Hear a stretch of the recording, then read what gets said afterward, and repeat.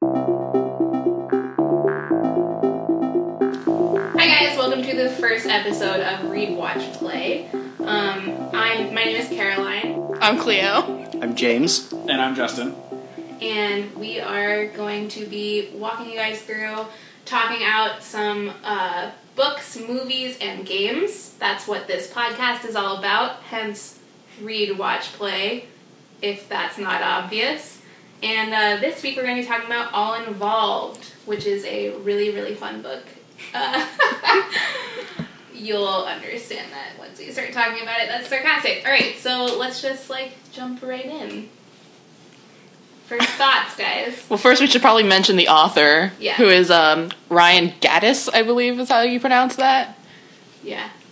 I'd go with that. That sounded really confident. If you say it with confidence, it's true. Yeah, I mean, that's true of everything. Yeah, that's pretty much my one rule in life. So, full disclosure here, I have not finished this book, and I feel really bad about it, because I finished everything else, and it's kind of partly because I did start it late, but it's also partly because it was so, violent and visceral, and I have, a really hard time, digesting that sort of stuff. It was, really, really hard to read. Did you guys feel that? I don't have a problem with that kind of content, in general, but especially, so this book is written from a first-person perspective of a rotating cast of characters, so every new chapter comes from a different point of view, and you don't necessarily know that going in unless you scout, the table of contents and that stuff, so, I jumped into this book without really knowing exactly how it was going to go, and I'm reading this first chapter, and, you're following this guy, and you're just, it feels, when you're reading this thing in first person, you really, jump into the shoes of the character, and I do that almost immediately. And so, we're walking down the street, and then you can tell it's immediately going to go wrong, runs into, a group, it gets, I guess, pretty much blindsided by, 4 or 5 members of his siblings' opposing gang, because this guy is completely uninvolved with the gang culture. And you get to the end of the first chapter, and the first character you're riding along with is already dead. And it completely blindsided me. It was so thoroughly unexpected, really up until the last maybe 2 pages of the chapter. I was really expecting him to, just maybe be beaten within an inch of his life, or and everything. And so to be reading a chapter in first person and to really let yourself go into that character, and then suddenly that the character's just dead. Mm-hmm. It kind of, that hit me, and I definitely put the book down for a little while. Yeah, I wouldn't describe that experience though as suddenly, because it definitely happens over the course of 20 to 30 pages, of which all of it is just completely gross descriptions of, cheeks getting beaten in and skin getting dragged off your back, and it's just it's so difficult, to read that stuff. It's harder than watching a movie where somebody, is murdered, because when you're watching a movie you can almost kind of take yourself away from it, but when you're reading it, it's just you feel it happening so hard. I listen to the audiobook, because I generally listen to audiobooks if they're available, and I liked it actually because there was a cast of about maybe 5 or 6 actors reading for the different characters. And yeah, but when it's an audiobook, again, it's you can't really skip ahead. You can't look away for a little bit. You hear the descriptions. It's basically someone talking in your ear describing this very violent event happening. And generally, I mean, we all consume a lot of very violent media, I feel generally. I think most people in the Western world are very used to that now. Yeah. And so I have a fairly high tolerance for it, and which I don't necessarily think is a good thing. But I can stomach a lot, generally speaking, but this I definitely found a little bit harder to, just the descriptions of the violence were very, very graphic and detailed, to the point where I felt a little bit, sometimes as if it was kind of a snuff film effect, where I felt this is being described to me in a way where I feel I'm supposed to get some kind of, I don't want to say satisfaction from it, but it felt it was a little bit over the top, it wasn't necessarily 100% needed. Right. I understood how horrible things were without hearing exactly every like fracture of a bone, and like bone things are especially gross, right? Like the descriptions of bones cracking were very vivid in particular.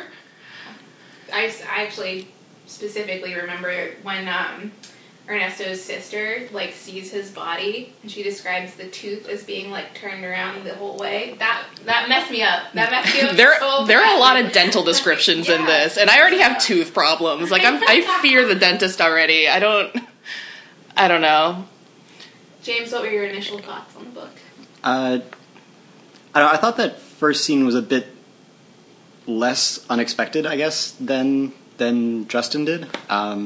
I think it opens really strongly with this is someone who's kind of too good to last. Being not involved is, at least to me, this was someone who seemed to have goals and dreams too far outside of what would make an exciting book about LA during the riots.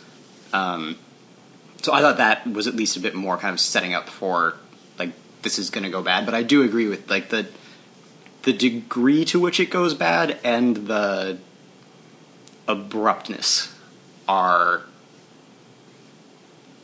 intense. It really kind of jumps up very, very quickly with that, in a way that I don't know you necessarily get otherwise.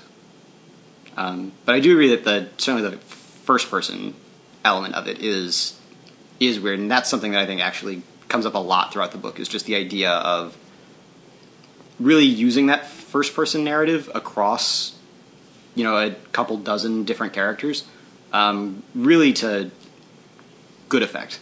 Yeah. It was first person, but it was also present tense, wasn't it? I can't remember now. Suddenly, I think because it seemed very immediate, so I'm remembering it as being present tense. But in that kind of like I'm telling a story way, like, and so I go to the store and then I see so and so there, like that kind of like I'm just casually telling the story about something that happened to me. It's almost like the first person narration and the present tense makes the reader all involved in the story. Eh?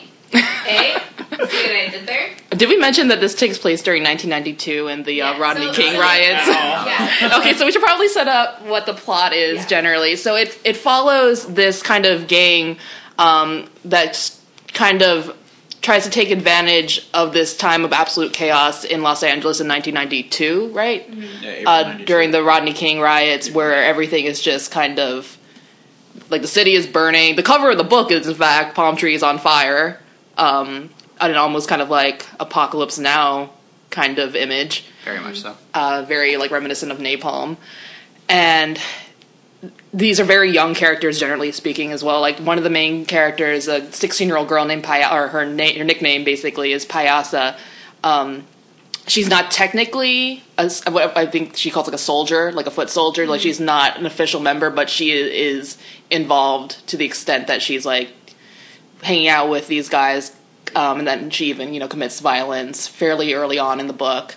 We won't. I think we're trying to stick to not spoiling too much within the first 20 minutes, right? And then after that, we'll just we'll tell you when we're about to just talk about everything that happened. And so let's talk about the title of the book too, right? So all involved is a term that's used frequently in the book to mean that somebody is involved in the gang community. If you're all involved, you're a member of a gang. If you're not a member of a gang, you're typically described as civilian. And I think it's like it is used really well because when you're reading this book, you are all involved. Like I kind of said that jokingly earlier, but you really feel what it's like to be there. And as someone who has no memory of these riots, I was born in 1992, so like I have zero like personal memory of them. It was really interesting to me to kind of read this, and especially with all the stuff that's going on recently, mm-hmm. which is really, really disheartening and emotional to kind of get a weird like first but second-hand experience of it was really moving. Yeah, they do an interesting job of trying to keep the balance of the characters between characters who are involved and those who aren't. It does skew a lot more towards characters who are involved, which surprised me because going into this, I had seen a lot of comparisons to things like The Wire. Hindsight, I don't think that was necessarily accurate. I think that that's kind of a bad comparison to go in expecting, because it's not that. But in a lot of ways, though, one of the big things though that surprised me was knowing what I did about it, that it goes through a lot of different points of view. And one of the things that makes The Wire so cool, right, is that those points of view are on many different sides of these situations. Whether it's police and gang members and union members and schools and journalists, this was much more heavily skewed towards characters involved in gang activity, which was kind of a surprise, but it also made those few chapters when you did get out of that really kind of nice, and I wish that there were some more of those. I thought that was a nice perspective to give of that outside, but they always seemed so isolated. It like you were taking a step away from what is otherwise actually a really interesting story, kind of like what you were saying earlier about this one gang that goes through much of the book, with kind of nice, every so often you get kind of like a flavor chapter that gives an outsider's perspective, and talking about something that you saw happen in a previous chapter, or building up to something that you will see in a future one. Yeah, see, that's what I liked about it so much, was just that it all felt very natural. Like there was the flow between the different characters' perspectives that we were getting, like always made a lot of sense, right? So even the characters that were outside of the sphere of the gang, like they were not in the gang, they were not in any other gang in the area, nothing. Like they were completely unconnected in that sense, but there was something that tied them to events, or there was something that tied them to those people. Yeah. And the ways that they would similarly jump around in time, right? Like you'll get a chapter being told by one character, and then the next chapter is a character that they interacted with, but it starts a couple hours beforehand, and that entire chapter leads up to like that interaction, and then kind of moves on from there to something else. And I think just a lot of that stuff is done really well. I don't know. I think I appreciated the fact that there were few of those because it made them almost more important. Yeah, I mean, I enjoyed some of the the funny thing is called there's the all involved people, and there's the kind of no one's fully not involved, right? The kind of idea here is that no one's fully safe. If you're touching this community, it's during this time, you never feel oh, this character is safe, because people are kind of dying all around. And the first chapter starts off with a death. Mm-hmm. And so I feel like that kind of sets the tone of even if you're not technically all involved, if you're, at all connected to this group of people, you're not in a safe zone. Right. And having there were chapters from the perspective of people who weren't all involved that I did enjoy, but there was one I felt in particular not to go into spoiler, but there were a couple where I kind of felt it was a little bit too disconnected, where I wasn't sure why we were spending so much time kind of following, specifically with the fireman, Anthony, I believe was his name. Yeah. Where I just wasn't really sure how it was related entirely to the rest of the story. And that was one thing. When you're changing perspective with each chapter, you have to really for the chapters where you suddenly jump to a character we've heard a lot about already from the other characters, then that felt exciting, because you're okay, I get to see this from this world through their eyes now. But if it's someone who we haven't heard a whole lot about, I'm kind of just okay, so who is this? And there's a lot of characters. There's a big cast, and it is sometimes hard to keep track of everyone, I felt.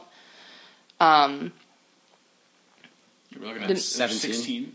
16, yeah, it's a lot of people.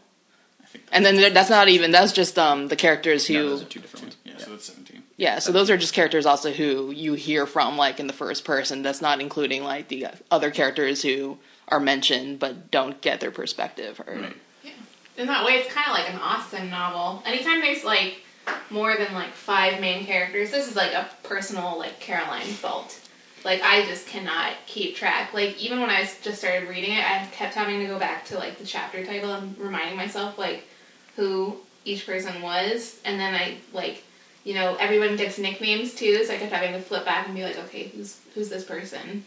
I just, like, it's so hard keeping track. I know, they all have, like, a million names in this. Right, but it's, like, it's such a massive event that, like, you kind of have to have that many characters, right? Like, I mean, I think it's justified, just, like, sucks that I have such a shitty memory. But I think that's even, like, kind of, I think that was actually really a point, that this isn't really a book that's about the characters, though. It's a book that's about the event. Right. You know, it's, like, there is kind of a core story, and actually I do agree a lot with what Justin said earlier about the idea that it is nice that a lot of these people are related, because it does flow naturally, and it goes from one event into the next, into the next, into the next, and it feels like you're getting this core story. But at the end of the day, that core story is very much kind of served up as very emblematic of what's going on across the city, and that it is really kind of as much about the riots as a whole, as much as what's happening to this group of characters. But yeah, so I think that that's absolutely the case, right? That you do have this big cast of characters because it's about LA, not even like just South Central. It's very Shakespearean in that sense also, where like you have this big cast and then people just die and there's all this tragedy. Like, no one's untouched by tragedy. No one is safe.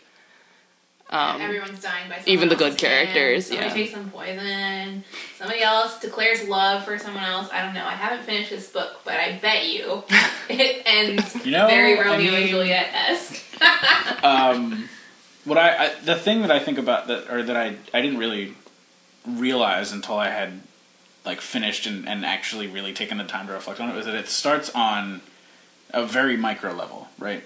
You read the first chapter happens. This character dies who's like not involved, and it sparks the violence that you expect when these kinds of things happen, and you spend a decent chunk of time just following. Like, first there's everything in relation to that event, and then you spend a chunk of time following the people directly connected to that event, and then the story like just very quickly grows and covers like a more macro sense of what's going on.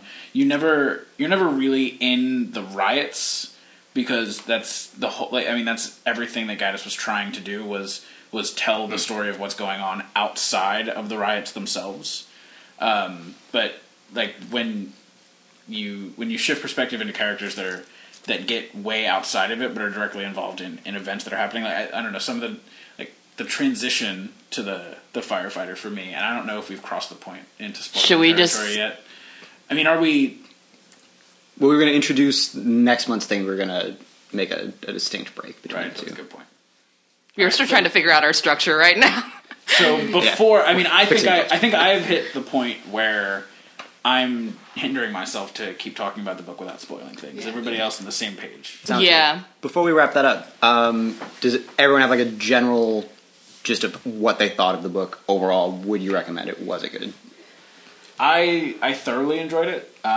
If reading about violence is something that you can't do or can't get through, this book is more violent than most, and it's very detailed in a visceral sense. It's easier to get through the same kind of violence when it's happening in like even a fictional world, or like violence and fantasy violence and sci-fi is kind of easier to stomach than violence in a like a real world setting, especially recent times. Yeah.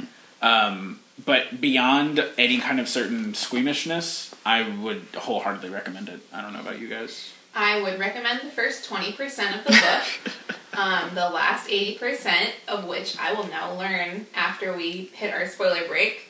I'm not sure on, but yeah, as someone who can't watch Hannibal because, the violence upsets me so much, this book really, it did upset me, and I don't think I would have read it unless I was on this podcast. It'll shake you up. It really will. Yeah, so I watch Hannibal, and I'm okay watching Hannibal. Like, that violence, for some reason, doesn't bother me as much. I mean, like, I find it very effective, and, like, it definitely makes me feel sick to my stomach. But for some reason, the violence in this bothered me more.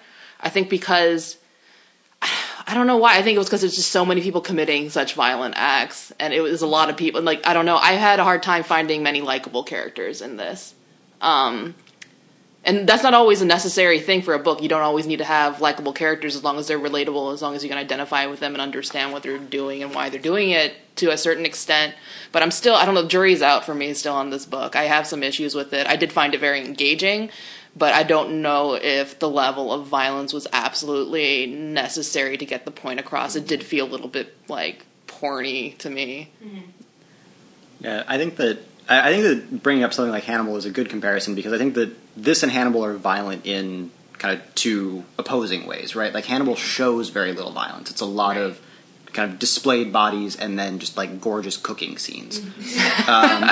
But, like, that are great because you have this sense of, like, you still have violence. You have knives, you have chopping, you have these things. But, like, the actual attacks are very rarely shown on screen. It's gore, it's not violence. Exactly. Whereas this is very much the opposite. This is the act of. Exactly. This is a lot of that very in the moment kind of detailed, effective kind of attacks on someone. I think that to me at least strikes me as like the big difference. They're just both such extremes, right? Oh, that's the only reason. I'm not saying that.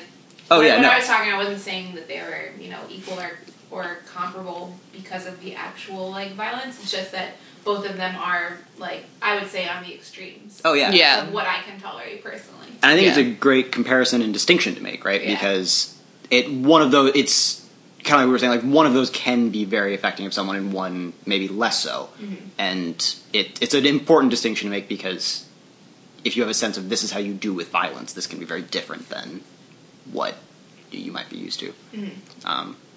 Yeah, I'm actually kind of with Cleo. I had some mixed feelings. I definitely thought it was engaging. I thought it was interesting. I thought it might have been... This is not an actual criticism of the book, but there are a lot of kind of other reviews are going around that are building it up, I think, to be something that's not quite what it is. Yeah. Which is unfortunate. And that, again, not a criticism of the book itself, but I would say if you go into it expecting an interesting, lighter story... Not lighter, but it's not quite as... It's not always as thoughtful as I was led to believe it would be. It's very interesting, and there are cool things that happen and lots of stuff to think about.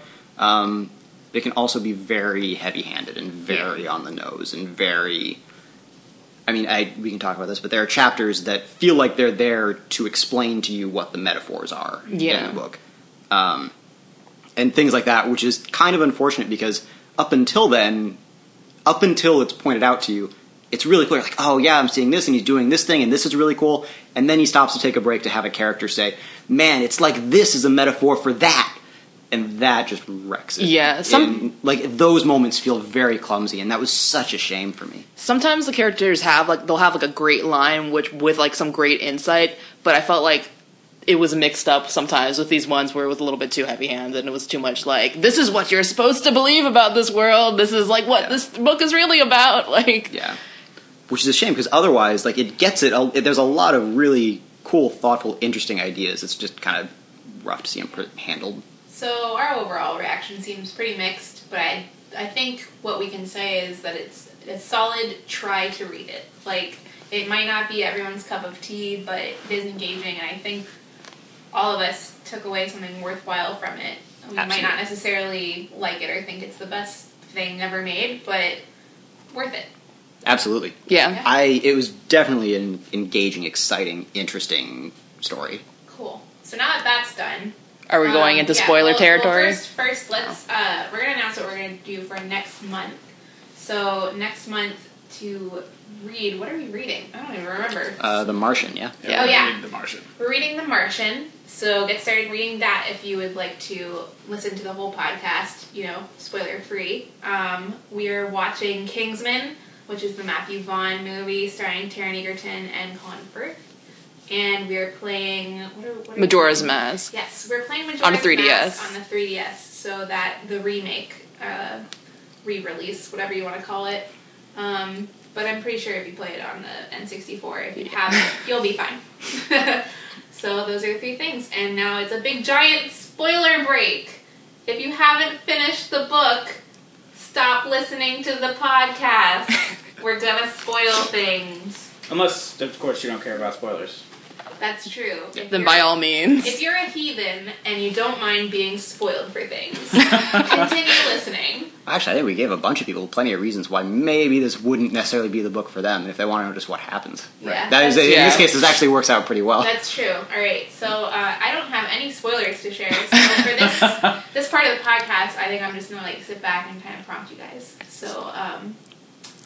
Ending of the book. Let's start there and work backwards. Does that make sense to everyone? It makes sense to me. There's some... Okay. Well, I mean, it is kind of hard to flip. Like, the book has an ending, but it doesn't really... It doesn't have an end in a traditional sense.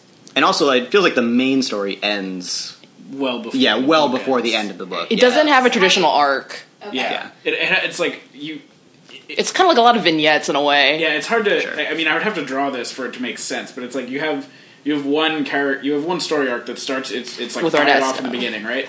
And then halfway through that arc carrying out, another arc starts, and then the first arc finishes while the second arc's still going. Meanwhile, the third arc starts, and it's just like this kind of flowing thing where there's a bunch of these interconnected side stories all happening at once. A gory, violent rainbow. Yes, Riot Rainbow. That was really, really not appropriate. But forget it happened. Great band name is what it is. Rock Band 4. All right, there we go. Set. All right, we're set. So talking about the non-involved people, there was the one. Okay, what was his name? The Korean character who was Kim Byung-hun. Oh, Byung-hun. Right. So he. Oh, John Kim. He flies out, or he comes out of. Is it Creeper? It's Creeper. Yeah. So Creeper's one of the gang members who's a little, well, kind of. He's on he's related to them. He does stuff. Yeah. Guy. Yeah. Like they don't like him very much. Well, he's a user and he's an arms dealer. Like he's the guy who gets them things. He gets them guns almost whenever they need them. Seems to be the implication. Yeah. Although in this case, he just stole a couple guns from another guy. Yeah, and he's good at unlocking things, right? Wasn't that apparently? Yeah. Yeah. It's like crazy good. But he says a lot of really creepy stuff. He's not He really does live up to his name. Yeah. No one else. None of the other characters seem to like him that much at all either. They just use him when they need him because he's there. No one's his friend really. Which is good because he's super creepy. He does live up to his name. And you see, he is one of the more interesting single character arcs to me, only because we hear all this secondhand information from him in the beginning, flowing out of the opinions that the different characters have of him, and how he's just a kind of fucked up, user who spends all of his time doing as many drugs as he can and scraping money together to buy more drugs and all that stuff, but you learn throughout the course of his chapter that he only started using for the most part because he has a brain tumor and was dealing with such extreme headaches that the drugs were what were canceling out the pain, because it's not like he found out about this. It's not like he was getting any kind of medical attention. He just knew pain was happening, the drugs fixed it, so he just kept taking more and more drugs. Yeah. And his arc kind of closes out with him getting shot after going on this ridiculous. Yeah, he's burning the city down. Basically, burning down much of the city. Burning down Koreatown. Steals a truck full of liquor and just throws Molotov cocktails all throughout Koreatown in LA. Yeah. And he ends up in the hospital after getting shot. Pretty much through the face, in the cheek, through in one cheek and out the other. Yeah, in one cheek and out his mouth. Deal with that's right. Only one. It goes. One hole. It's angled at such a way that it goes through his cheek and then out his mouth and through the window of the storefront that he's in front of. It's insane, but. And he's accidentally shot. It was supposed to be a warning shot from this Korean kid who's trying to. So this was an interesting storyline that I felt should have been explored more. Because they were Koreans, and I was I should probably explain. I'm half Korean. I know Cleo Davis is not a Korean sounding name. I'm about to start saying stuff about Korean people, and if you don't think I'm Korean, it might be considered offensive. But they are my people, so it's okay. So it was particularly interesting to me because there's a lot of something I'm really interested in is Koreans relating to people of other races, especially white people, because there's a lot of tension between Koreans and people of other minority groups, which was explored to an extent in this chapter, but then I felt it was just kind of dropped, and I was looking forward to kind of seeing how it was dealt with more, because it's not something that I see come up a lot. Yeah, it's one of the things that felt like it was the start of a more significant arc, and instead just kind of happened all in one chapter and sort of got brushed aside. Because it's super interesting, because the deal is that there's basically this car full of Korean men who have guns, and the police are basically ignoring the fact that all these Korean businesses are being attacked and looted. And so they're going out there as basically vigilantes to try to protect these Korean-owned shops because the police aren't helping them. And so what happens is that John Kim, right? Yeah. So he's this high school student who's vaguely connected, I think, to some of the other characters as well. Everyone's so connected, I forget sometimes who knows who. I think there's an offhanded it's I know this girl from, X people or whatever.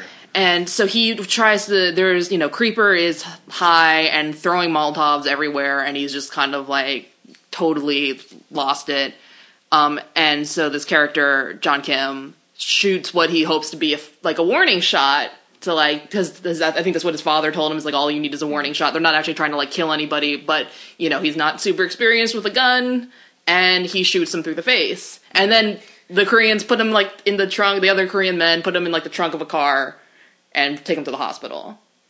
Yeah. So they don't just leave him there. Not right. Not Creeper. Creeper. Yeah. Not John Kim, the Creeper. Lost me for a second. Sorry. But which is important though, because I think that it does end with one of the better moments in the book, which is what I think doubly made it so frustrating that you don't really come back to John Kim, because that chapter ends with him being arrested for defending his property and doing these things that he's been told throughout the rest of the chapter. This is okay, and the people who were attacking other people and hurting other people are largely being ignored by the police, who would rather deal with the problem at hand, and it's that this kid who they assume isn't going to be much of a problem for them has an unregistered firearm, as opposed to everyone else in the book who has a lot of unregistered firearms. Yeah, he's not arrested for shooting the guy. They don't know that he's shot the guy. Right. He's arrested because he's trying to flag down a fire truck because this store is burning down, but he has the gun in his hand still, and he's forgotten that he has it, and so the police officers come over and arrest him, and the last part of that chapter is that he just feels really disgusted, and he spits in the officer's face because he's these people don't care about us, and that's definitely a feeling the Korean community still has now. It's no one, we have to defend any minority group's gonna feel that to a certain extent. If you feel the system doesn't care about you, then you have to defend your own, and you have to kind of take care of each other you're just a giant family, because you feel unprotected by others outside your group. So I thought that was pretty interesting. And I wish that it kind of gone into that more. My feelings. I agree. I also agree, having read the book, I have completed the book. Can't you tell? There, we should end the podcast there. Caroline's input is finished. I think we should talk about this anonymous chapter, because that was a nice surprise. Nice surprise, not cheerful. It was it took me by surprise and was startling. Was cheerful, except maybe parts of Freer's. Freer's chapter is kind of hopeful. That was a surprise. Yeah, except, but only at the end, because the rest of it is the same. This guy's not getting out of here. Yeah, well, that's the thing. It's it's a very, bait and switch, right? You get the first chapter of the book, and you maybe let yourself hope a little bit and hope that the rules aren't going to apply, and then your hopes are crushed, right? And then this chapter comes along, and you're like, oh, okay, this is clearly not going to work out for this guy. And there's a clear moment where you're like, wow, this couldn't have gone any worse. Oh, there's three. When he trades the trades the gun, right? For he trades his gun. But we can cover that chapter more in depth.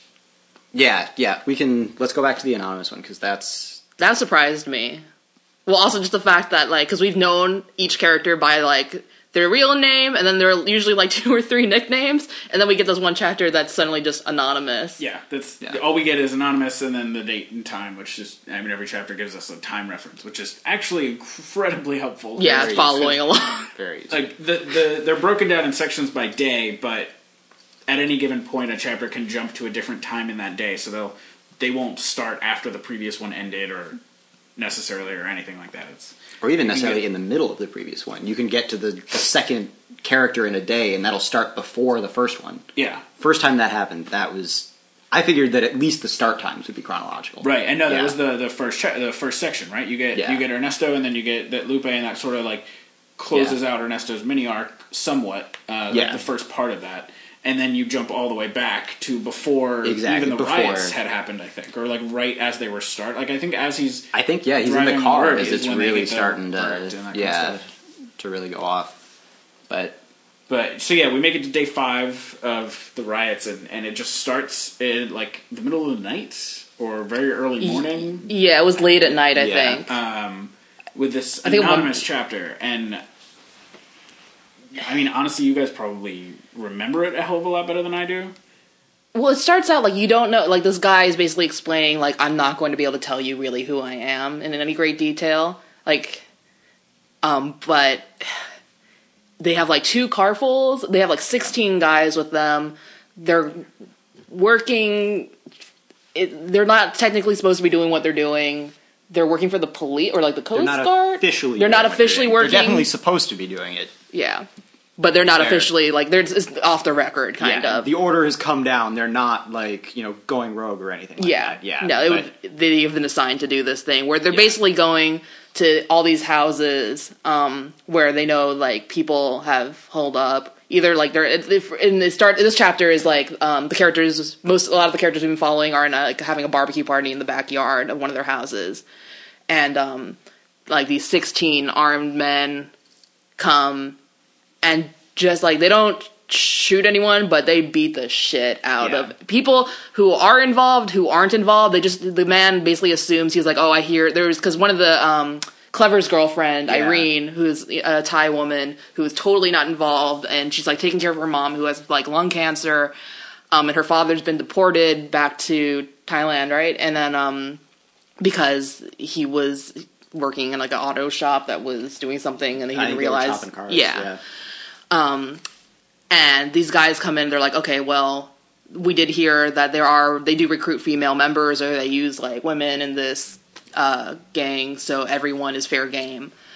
And they just, without, like, killing anyone, I think what they said is, like, they're trying to break wrists, they're trying to break fingers, hands, toes, like, things that are gonna, like, slip, ribs also, no, like... Realistically, they were trying to break everything. Everything without killing them, basically. Right. Things that are going to cause a lot of pain. And, like, he goes, there's a character named Big Fate. They all have, like, some of them have great nicknames, like Big Fate, and they talk a lot about how they get their nicknames. Yeah, that's a big chunk of Big Fate's chapters is how he got his nickname. Yeah. I loved most of that story. But he gets his like, humerus broken in another very description I was about to say, of his arm just cracking. And, oh, God, still. Yeah. Again, the audiobook, brutal.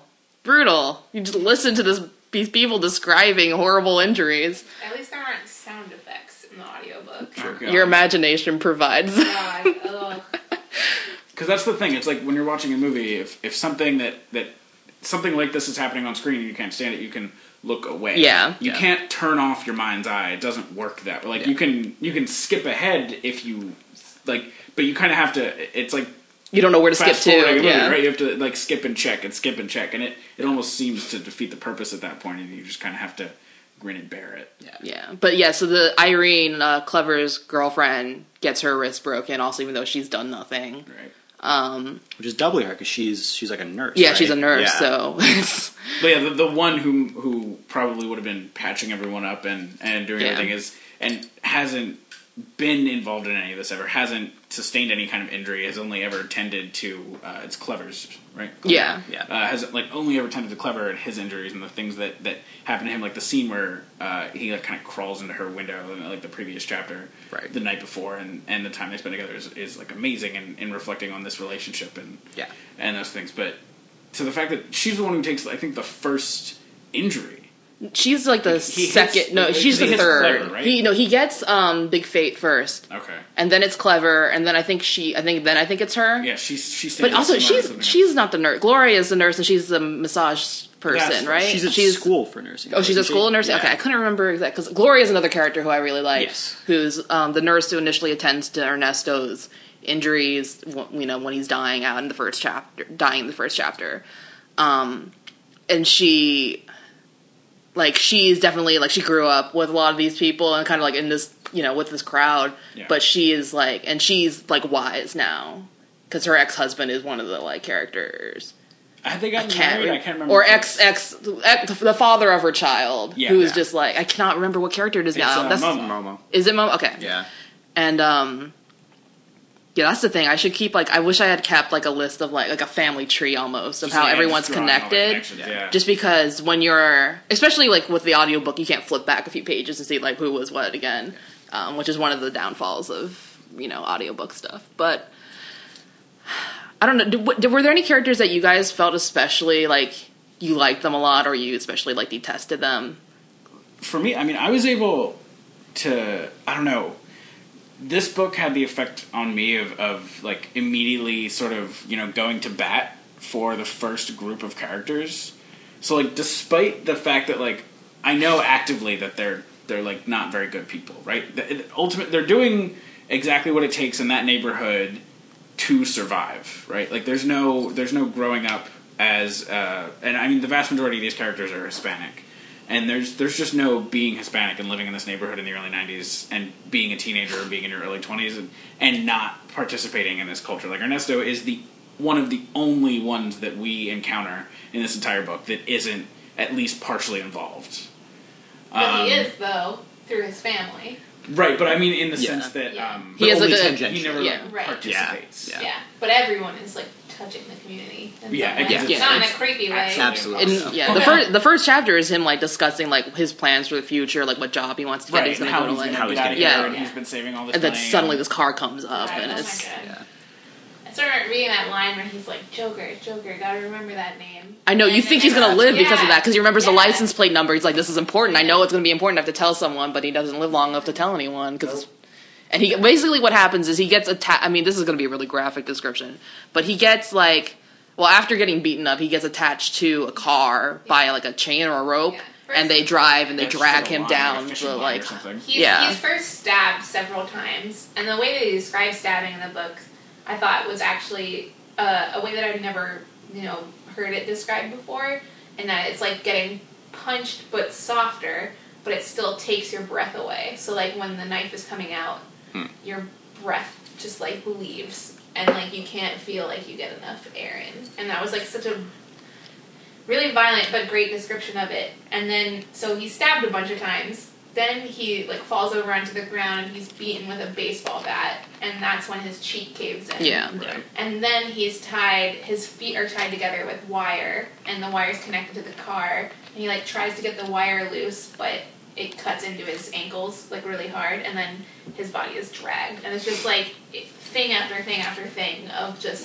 just terrible violence. And then his body's left in an alley for days because there's not enough ambulances or police because there's so many fires and the rioting has gotten really bad, so there's no one to come. Gloria is the one who ends up having to call a private ambulance company, I think, that she knows through the hospital. She spends her whole $200 and something dollars, rainy day fund for she's trying to get out of the area, I think. Yeah, no, she wanted to get a TV. Oh, a TV. That's right. Freer wanted her money so he could get out. Yeah. And then I just everybody who isn't directly involved seems to be trying to get out. Yeah. Which is just now what I've associated with everyone. Yeah. But hard to read. Yeah. Yeah. This is... Well, I'm interested in, what the author, Ryan Gaddis, did to, research this, because he's a white guy from Colorado. He thanks a bunch of people at the end, but I think that a bunch of them he leaves anonymous, and he just says, to everyone who didn't want to be named. And I'd imagine there'd be a lot of very interesting people on that list. I'm sure he was, like, so much of what happened that did get reported could sort of, give him the breadcrumb trails, right? Like, you can go through public police reports of what was going on in the outlying neighborhoods and then sort of use those to pick up trails of the people who are still alive. Yeah. I'm specifically interested in the research and, like, the very, like, gruesome details of violence. Yeah. Like, what is his Google search history like? Yeah. What does the FBI have him flagged for? Yeah, what happens when you take a baseball bat to a face? Like, that's got to be a weird Google image. How does a cheekbone shatter from blunt force impact? What does it sound like? What does it feel like? What does it sound like? God. And, like, I've written about violence, and, like, because I'm a writer, and I definitely have written about violence and had to do some weird searches online for stuff just because I'm, not really familiar with sword fighting or anything like that. But nothing comparing to this. Mm-hmm. This is, like, a different world of, I don't know. God. Just... And I'm not, like, a super squeamish person. I am. I'm a pretty squeamish person. I'll go on record saying that. Like, I can't watch Saw. But, like, it's a lot of, like, my thing is, like, sharp objects. So the stabbing, that's why I, like, really, like, connected to that part. Because I was like, stabbing. I think there's actually very little of that throughout the rest of it. There's a lot of bone breaking. Like most of the rest of it is a lot of face shattering. Well, that's the other thing, too, right? So, like, my thing is sharp objects. And then my other thing is eyes. There's, like, a lot of, like, face violence. And face violence is hard. It's hard because it's your face. It's like, you can get, like, stabbed in, like, the calf or something, and it's like, oh, I'm just stabbed. You're stabbed in the face. Like, that's your fucking face. There's no coming back from that. Oh, God. There's a lot of, like, even one of the firemen is, like, his face is caved in with a brick. Or a cinder block. Like, a guy comes out. Well, see, that's what it was about that chapter that I really enjoyed, was that that was the one. It's basically another chapter that has to stand on its own, and it's very connected to a couple of events in the book. Like, I mean, everything else is connected to something else, at least tangentially, right? And because Gloria, the nurse, has a crush on this guy, and he has a crush on her also. Right, and he's also in the truck that almost runs down the Korean kid. Yeah, or someone else's. They're talking at the station. They're like telling stories. They're telling the story at the station. See, but in that part, though, like, they tell most of the stories that happened before that. Like, he touches on just about everyone who's come before him just by, like, his interactions with the other emergency services. But it's the idea that, like, everything got, like, the way that everybody felt about any single, like, authority figure at this point in time, like cops, firefighters, it didn't matter who you were or what you did or what you were trying to do at that moment, you were the problem. And so despite the fact that they, like, rolled into this neighborhood to put out, like, 2 house fires, they needed, like, a National Guard escort to make sure they had, like, exit routes and to cover them in case anything went wrong. And all of that's happening, and they still end up in a situation where they get crowded by a bunch of the people from that neighborhood and get attacked. And one of his friends on that ladder just gets, like, obliterated by a cinder block. Yeah. That description was maybe the worst for me because it talks about, I have a jaw thing also. Anything, because I have a clicking, I like TMJ, my jaw clicks, so I'm always very conscious of my jaw. And then this describes, like, this guy's face being caved in, his jaw unhinging from the side, and you can see it through his... No, his eyeballs were not hanging out. That was, like, the one thing that was not happening to him. But, like, the other Anthony is, like, trying to hold his jaw, like, back in his face. And he's also driving, right? And he's driving. And he's, like, holding the towel to keep this guy's, like, face in one piece. Yeah. So let's all talk about our things. So Cleo's got jaw thing. Jaw and teeth, and and bones breaking. I have an eye thing and a stabby thing. Do you guys have things? I don't think there's a particular kind of violence that hits me harder than anything else. At least not that I can think of. Yeah, I think just kind of, I feel like some stuff is kind of, like, obviously grosser than others, but it's mainly just because it's just like, oh yeah, that's not supposed to be there. right? You know, like, but like there's a very like visceral. That knife shouldn't be in my ribcage, right? But like, even then, I'd imagine some of it just kind of comes down to just like what you see a lot and just kind of like more generically violent.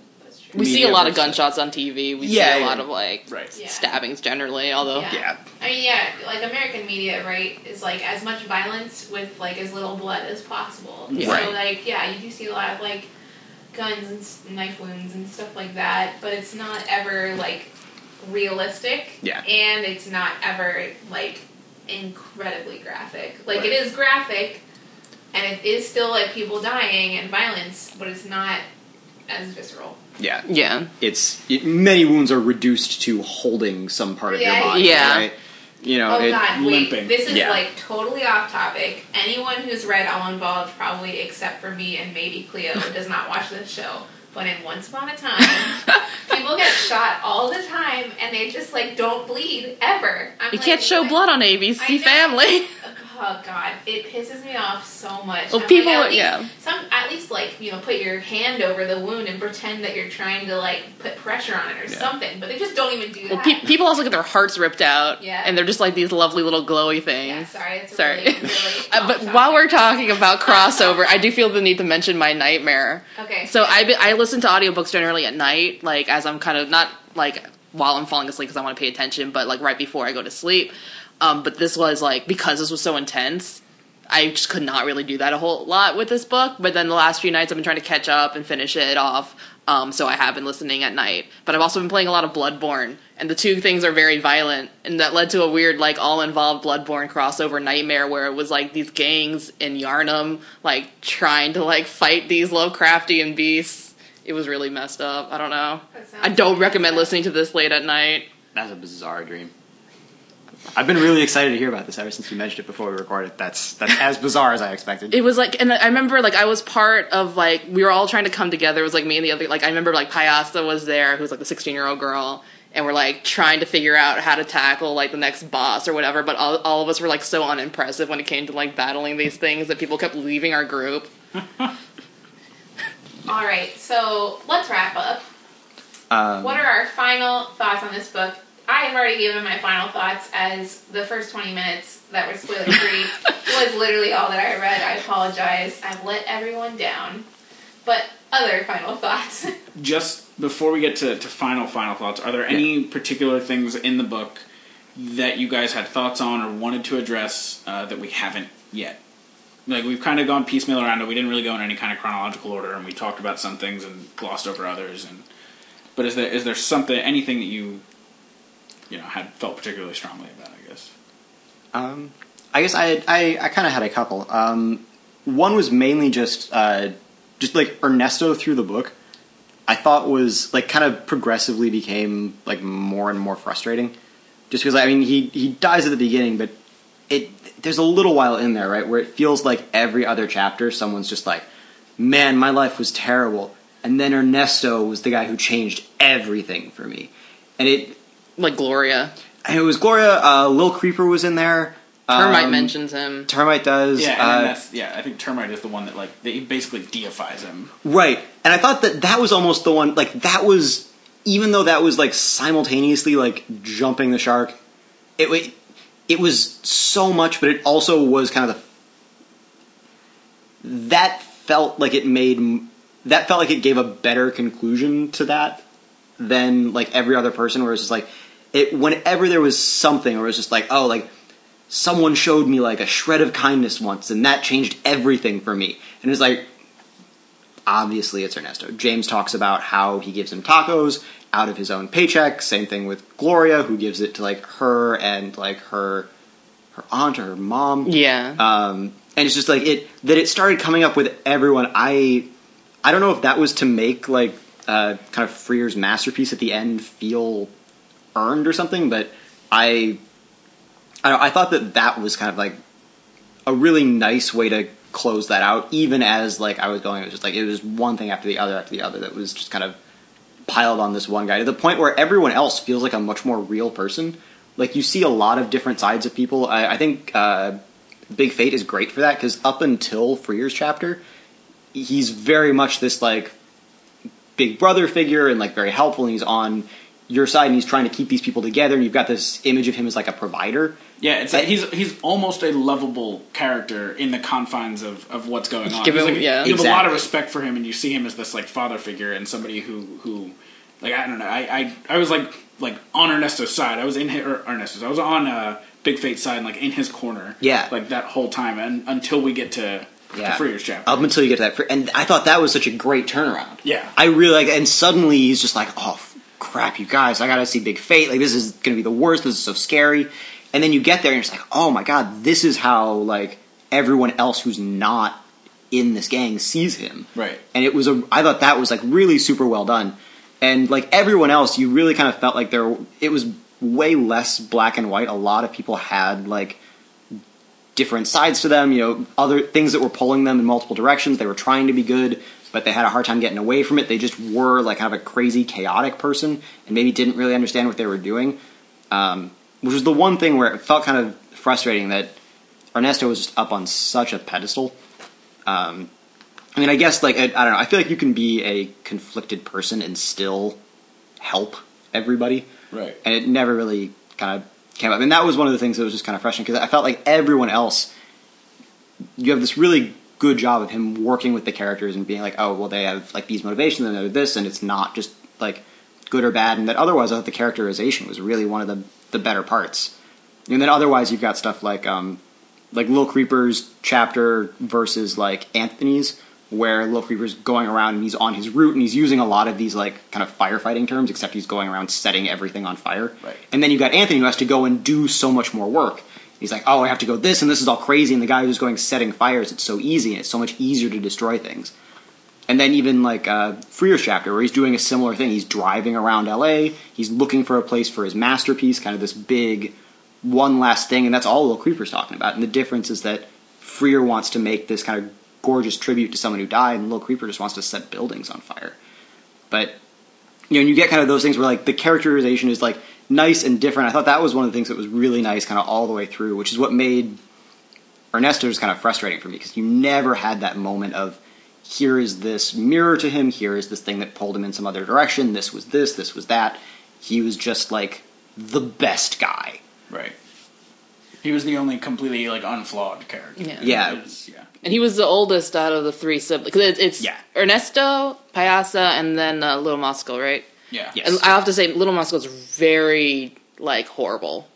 Yeah. Like, there is nothing likable about him. He's an awful person. And then he dies also early on. Like, yeah. He has this one chapter that's so thoroughly unconnected to much of the rest of the book. Like it's very connected to the very beginning, but outside of that, it's just like it doesn't hold a strong importance in terms of the story.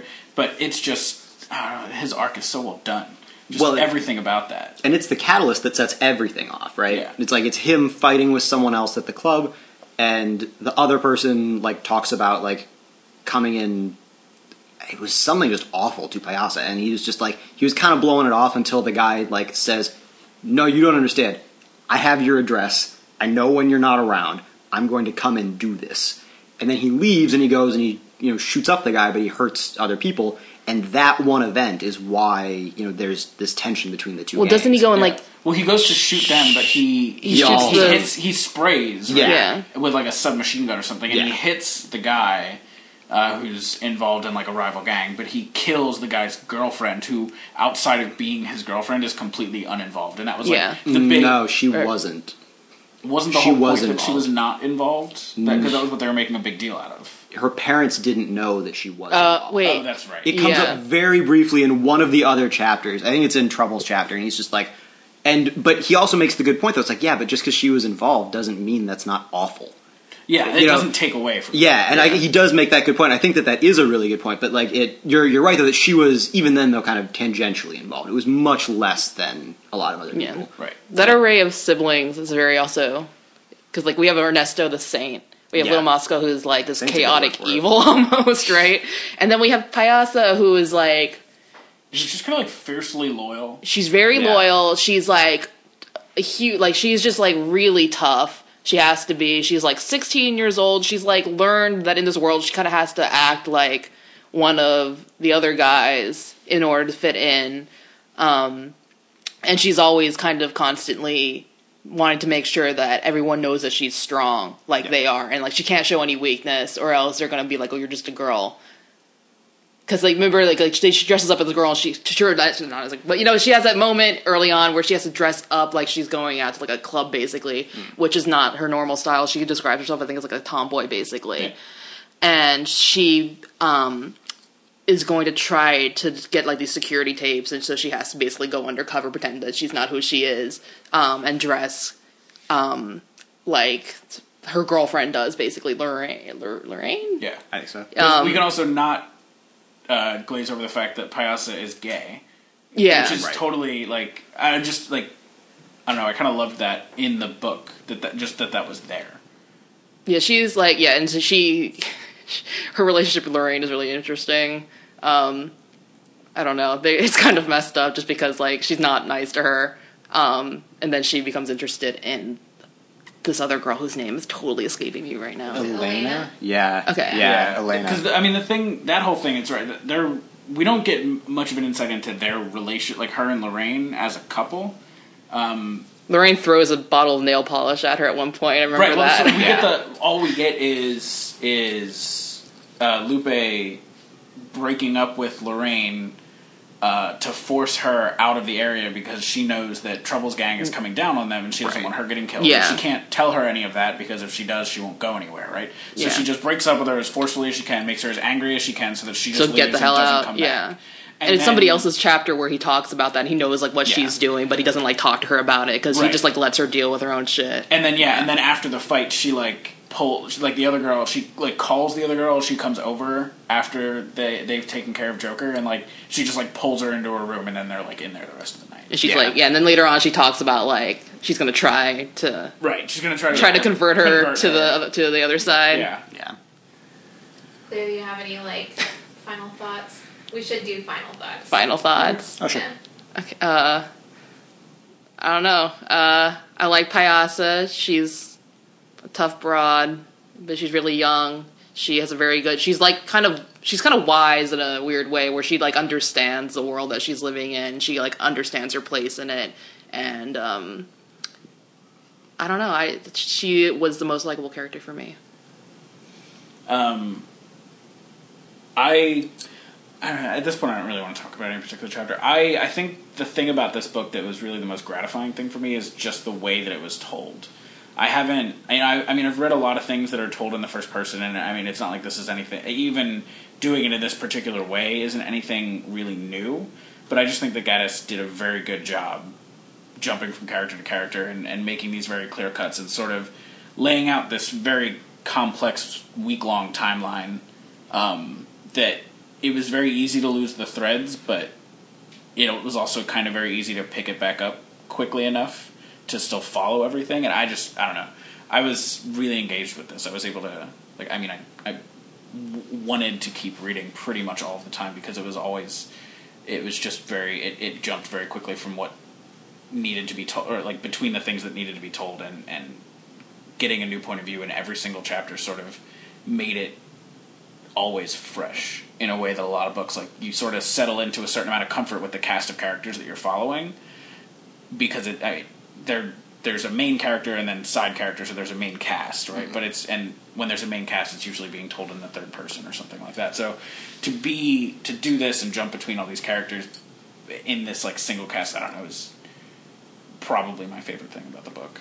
Yeah, I'd agree. I think, like, certainly in those respects, it really very much succeeds. It's an interesting story from beginning to end. The characters are interesting. They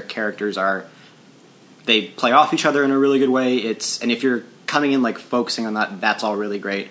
It really is just unfortunate that when he tries to get at some of the bigger things, you get lines like Lil Creeper's actual line where he's like, oh yeah, if that were a line in a book, you should underline it. It's like, I'm sorry, like, I hate to sound like I'm down on it, but just it'll be going so well, and then someone says that. It's like, oh, if this were a book, you should underline what I just said. And that's like... So you just close the book, put your pen away. Yeah, exactly. And I see that you did underline in the things in this book. I did. You're one of the people who writes in the margins. I took a bunch of notes. I want to be ready for this. But so yeah, I think that it's very interesting. The characters are interesting. They have interesting things going on with each other. They're well written to mirror each other and have these things going on, and they interact in great ways. And the way that you jump between them is great. And they come together to tell a story that is interesting and engaging about kind of a city tearing itself apart and just burning itself to the ground. But I think in those respects it absolutely succeeds, and it's very good for that. All right. Cool. So that concludes our episode on All Involved. Come back next month for The Martian, which should be coming out in mid-July.